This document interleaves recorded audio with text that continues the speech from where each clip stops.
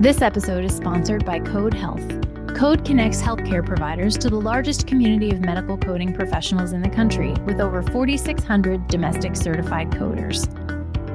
As a single stop for all coding needs, Code's on-demand model has solved for daily staffing challenges and coding inefficiencies by allowing providers to access the right coder at the right time while gaining insights to better manage their coding operations. To learn more about Code, visit codehealth.com, that's KODE health.com, or email Code directly at partnerships@codehealth.com.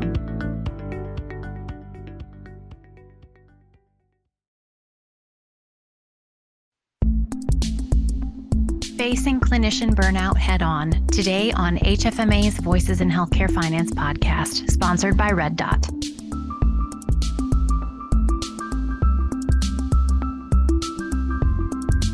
Hello and welcome to the podcast. I'm Erica Grotto. A few months ago, I took my daughter to the dentist for a cleaning. On the front desk was a sign, much like the ones we've seen for the past few years, asking us to wear masks or stay 6 feet apart. But this sign was a little different. It asked people to be patient, explained there was a staff shortage. On the bottom of the sign were the words, "This is the new pandemic." I've thought about those words every time I've been in a waiting room in a healthcare facility, or every time I see my neighbor, a CNA, looking exhausted when she comes home after a shift. Today, in the second part of our 3-episode series on the healthcare workforce, we're going to be discussing the difficult topic of burnout among clinical workers and how to address the mental health effects as well as contributing factors in the workplace. HFMA's Chief Partnership Executive, Todd Nelson, is a former hospital executive who now develops collaborative relationships across all sectors of the industry. He's known as something of a jokester around the office, but his tone becomes very serious very quickly when you ask him a question about the hardworking people of the healthcare workforce. Clinical people are a special, wonderful breed of folks that I'm always impressed with what they do and the level of compassion and care that they have to do it. Media outlets around the world have written about physician and nurse burnout during the pandemic, but shortages have been an issue in the industry for years. We've had clinical workforce shortages for a long time. So it's not necessarily something that's new, that's just popped on the radar screen. We have been talking about needing physicians in all areas, rural areas, urban areas, certain specialties for decades. We've talked about the concern that as baby boomers retire, that we're going to lose them from the workforce. Many have been taking care of our family members and patients because they've been part of the clinical workforce. So from a clinical perspective, we've been talking about that for a long time. And it hasn't gotten any better. I mean, so we're at that point where not only are people retiring, the job is more grueling. I mean, a job in the clinical workforce is not a cushy job. It is a job that creates a lot of stress. So it physically and mentally takes a toll on people. And we're starting to see that as people not only near retirement age, those that are working, but we're having more people to take care of. And if it wasn't enough that the baby boomer generation is leaving the clinical workforce, they're taking away valuable knowledge when they do it.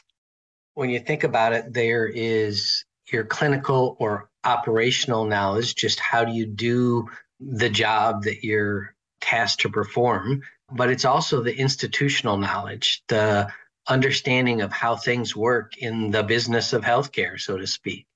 And whether you're a nurse, a physician, accountant, a revenue cycle person, it's losing that experience makes it really difficult because with experience comes understanding and the ability to make, in many cases, a faster decision because you can anticipate what the outcome is. You can anticipate the options quicker, and you've just seen more events. You've seen more disease if you're a clinician.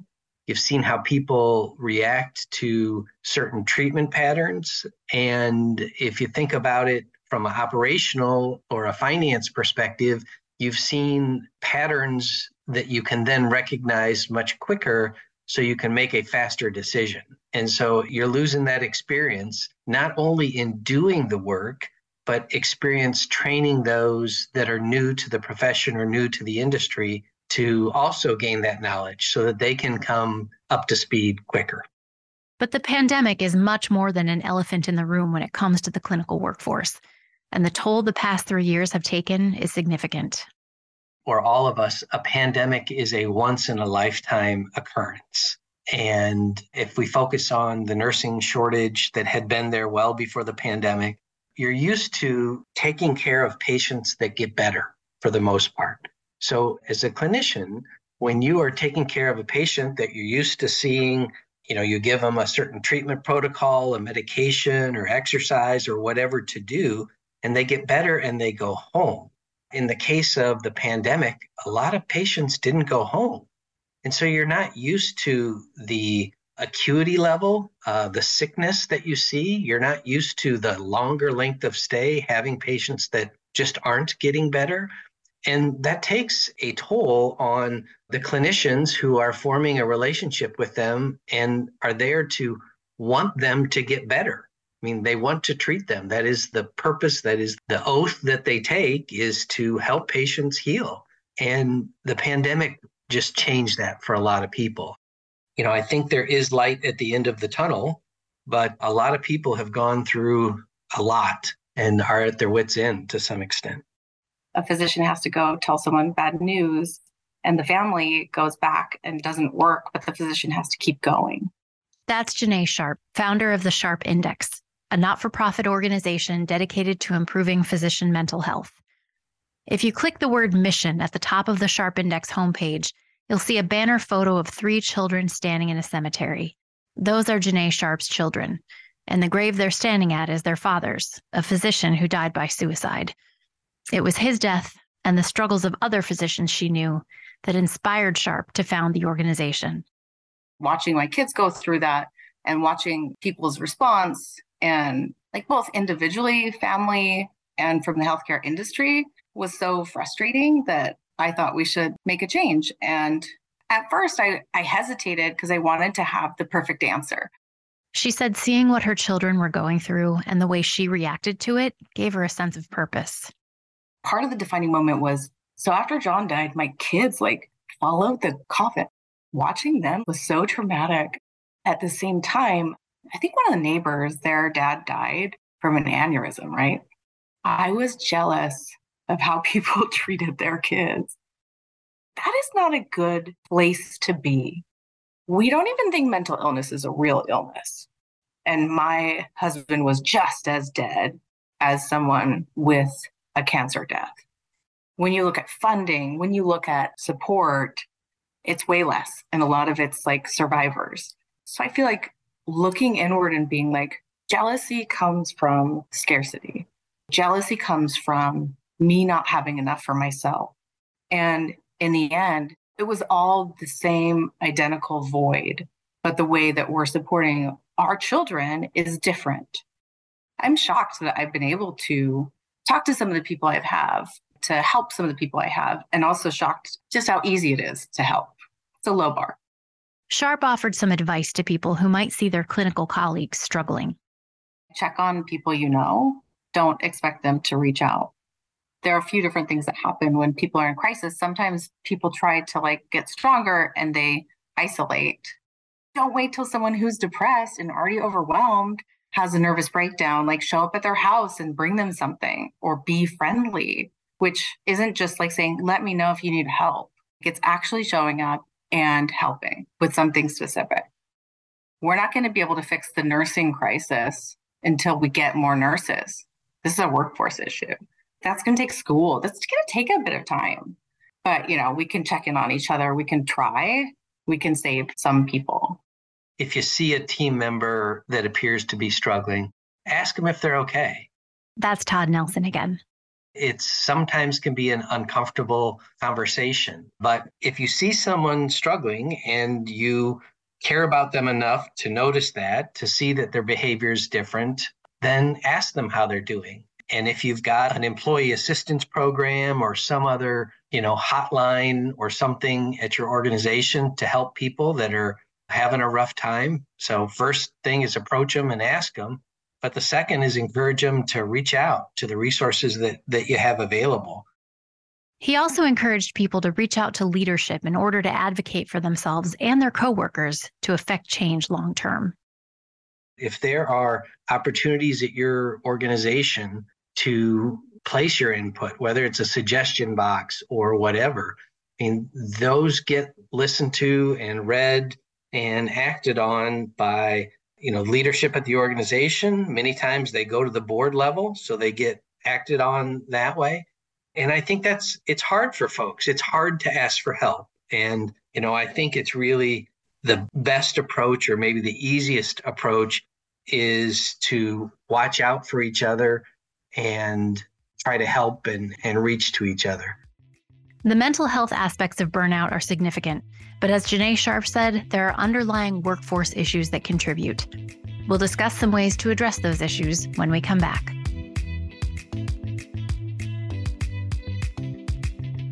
Let's take a moment now to get a word from our sponsor. Here is Michael Booman from Red Dot. Welcome, Michael. Thank you, Erica.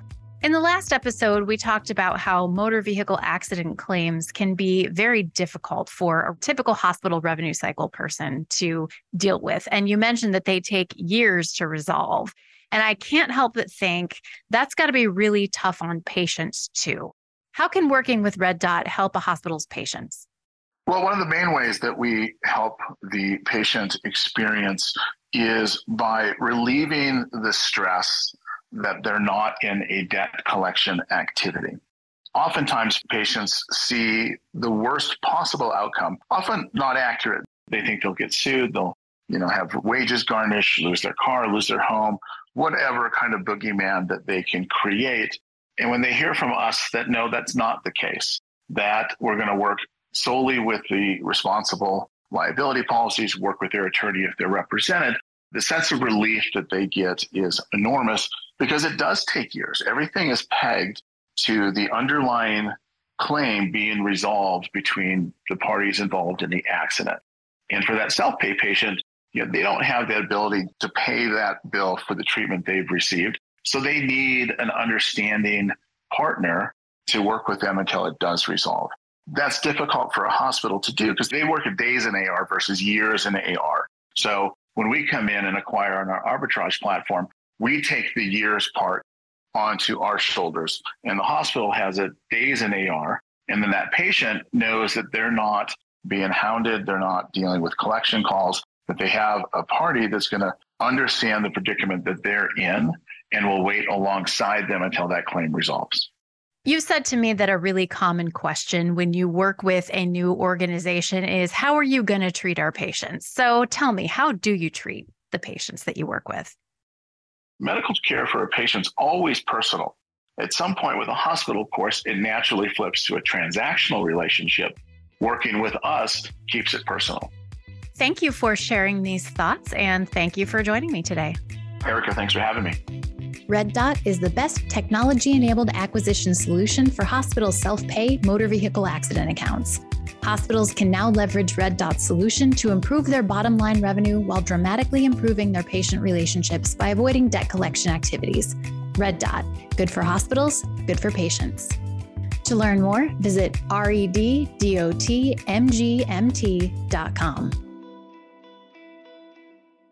Jonathan Wick, the FinThrive Vice President we heard from on last week's episode, said the focus on clinical worker well-being could lead to a stronger workforce in the future. There is way, way more attention being paid to how valuable the nurses and the staff at the organization are than was paid before. Not that it wasn't valuable before, but it's like, how are you doing? What can we do? Let's involve you in the decisions that are happening organizationally. We want you to stay here. What staffing makes sense to you? What shifts make sense to you? What benefits make sense to you? How can we keep you here for perpetuity to make sure that you feel this is a safe and healthy, I would argue, place to work going forward, because we want to make sure we're creating that and we value what you're doing very, very much.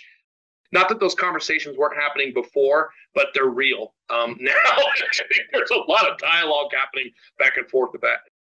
Wick pointed out, as did Nelson Sharp and everyone else I talked to for this series, that by and large, people want to do a good job at their jobs, and it's important for leaders to recognize that. Of all the people that took the brunt of COVID, the nurses took it the hardest. They worked triple shifts. They saw many of their patients die right in front of their eyes and just were done. And a lot of folks just exited the workforce, and it wasn't fair to those that were left there. Not that there isn't fair with COVID, that were there left kind of holding the bag saying, oh, geez, now there used to be 6 nurses on my deck. There's 4 now. I can't handle that load. So you start to see organizations like, well, maybe we need to only operate half the deck because we got to keep our nurse-patient ratios. That's what's safe. That's what's good for our staff. Before the pandemic, HFMA put together a think tank with several other organizations, including the American Organization for Nursing Leadership, American Nurses Association, and Institute for Healthcare Improvement. The think tank focused primarily on nurse staffing, but Todd Nelson said their findings could be applied across the industry. The priority areas that we looked at were things like healthy work environment. Well, when you talk about burnout and staff relations and culture, healthy work environment's an important part of that for everyone, no matter where you work. So focusing on that part of it. Diversity, equity, and inclusion was another priority area. So thinking through who is on your team, who's leading your organization, how do you interact with all the members of the team in healthcare, the patients that are coming through the door, and how do you support people for what they need? Thinking about work schedule flexibility. People have lives outside of work. So if you're able to be flexible or think outside the box, how can you support your team, whether they're clinical or non-clinical, with some flexibility there, whether that is working remotely or on site or some digital virtual part of that. Certainly when we think about burnout, something called the stress injury continuum, or really whether that's emotional intelligence, whether that's physical violence, but thinking about the move towards, burnout and the impact of environment and all these things on the staff. Got to think, if you can't hire more people, what kind of new care delivery model? So innovative care delivery models. Are there different ways to perform the tasks, to deliver care, to meet patients where they are, in their home, at their church, wherever? So how do we redesign care, and who should be on the team? And what are some of the new models that could be a hybrid mix of remote versus on-site? And then last but not least, thinking about total compensation. If I'm in my 20s, my retirement may not be as important to me as a higher wage. So while I appreciate the fact that the organization is matching my retirement funds if I put it away, or they're offering me a fully paid health plan, maybe I really want a higher wage and I'll not take those benefits. And so being flexible in how total compensation is delivered is really a key. And that comes with a lot of landmines to some extent, and it requires us to think outside the box. It requires a partnership with the human resource team and the benefits team, and ensuring from a compliance and a legal perspective that you are doing equitable work that meets all those requirements, and yet offering as much flexibility when it comes to total compensation, certainly makes a big difference for a lot of people. He also pointed to the importance of leaders being involved, visible, and appreciative of the everyday work people are doing. A simple, heartfelt thank you goes a long way. So being visible, being out there, when you come across someone that does something, it could be something that we take for granted that's as simple as helping a patient find their way to the area of the hospital for their next exam, just walking a patient down the hallway. And if you witness a staff member do that when it's not, quote, their job, but they do it because they are caring and compassionate people, tell them thank you. I mean, it's just amazing how much a simple thank you that is heartfelt goes such a long way.